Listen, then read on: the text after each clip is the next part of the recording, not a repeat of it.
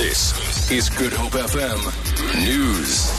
The Western Cape Education Minister, Debbie Schafer, has congratulated the matric class of 2015 on their achievement. The province has come out tops with a whopping 84.7% pass rate.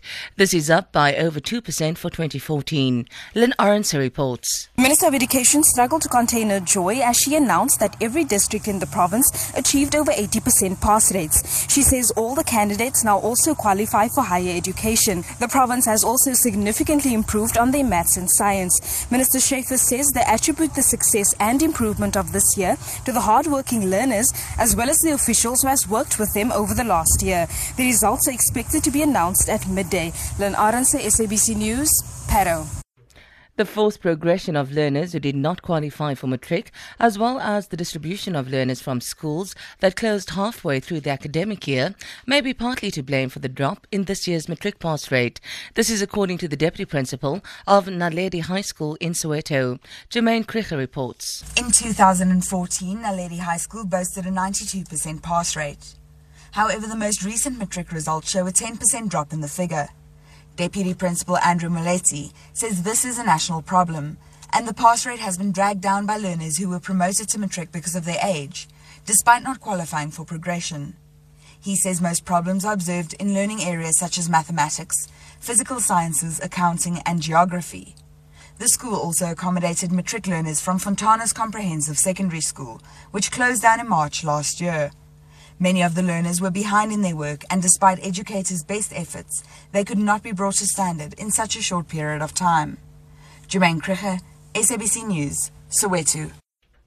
COSATU is calling on employers to take care of their workers as the heatwave continues in many parts of the country. It says those who work outdoors and in warm environments, such as mining, are the most vulnerable. Gauteng is set for a record-breaking heatwave tomorrow, with temperatures expected to surpass 40 degrees Celsius.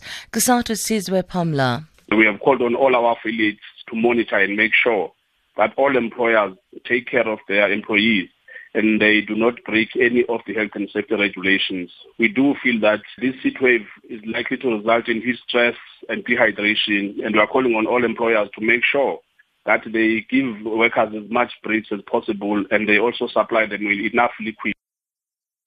Proteas batsman Themba Bavuma says reaching 100 at Newlands yesterday was a special moment for him. Bavuma reached his historic maiden century late on day 4 of the second test against England in Cape Town. He became the first black African player to reach the milestone in South Africa's test cricket history. He says he hopes to be a role model for others. I am born here in Cape Town. I'm in cricket. This is where I learned cricket, the passion, it grew from here.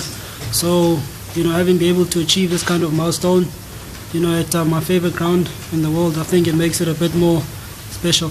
So when I made the SA school side in under 19, that's when I kind of got the realization that cricket can be more than just a passion, but it can be something that I do to inspire other people. For Good Hope FM News, I'm Sandra Rosenberg.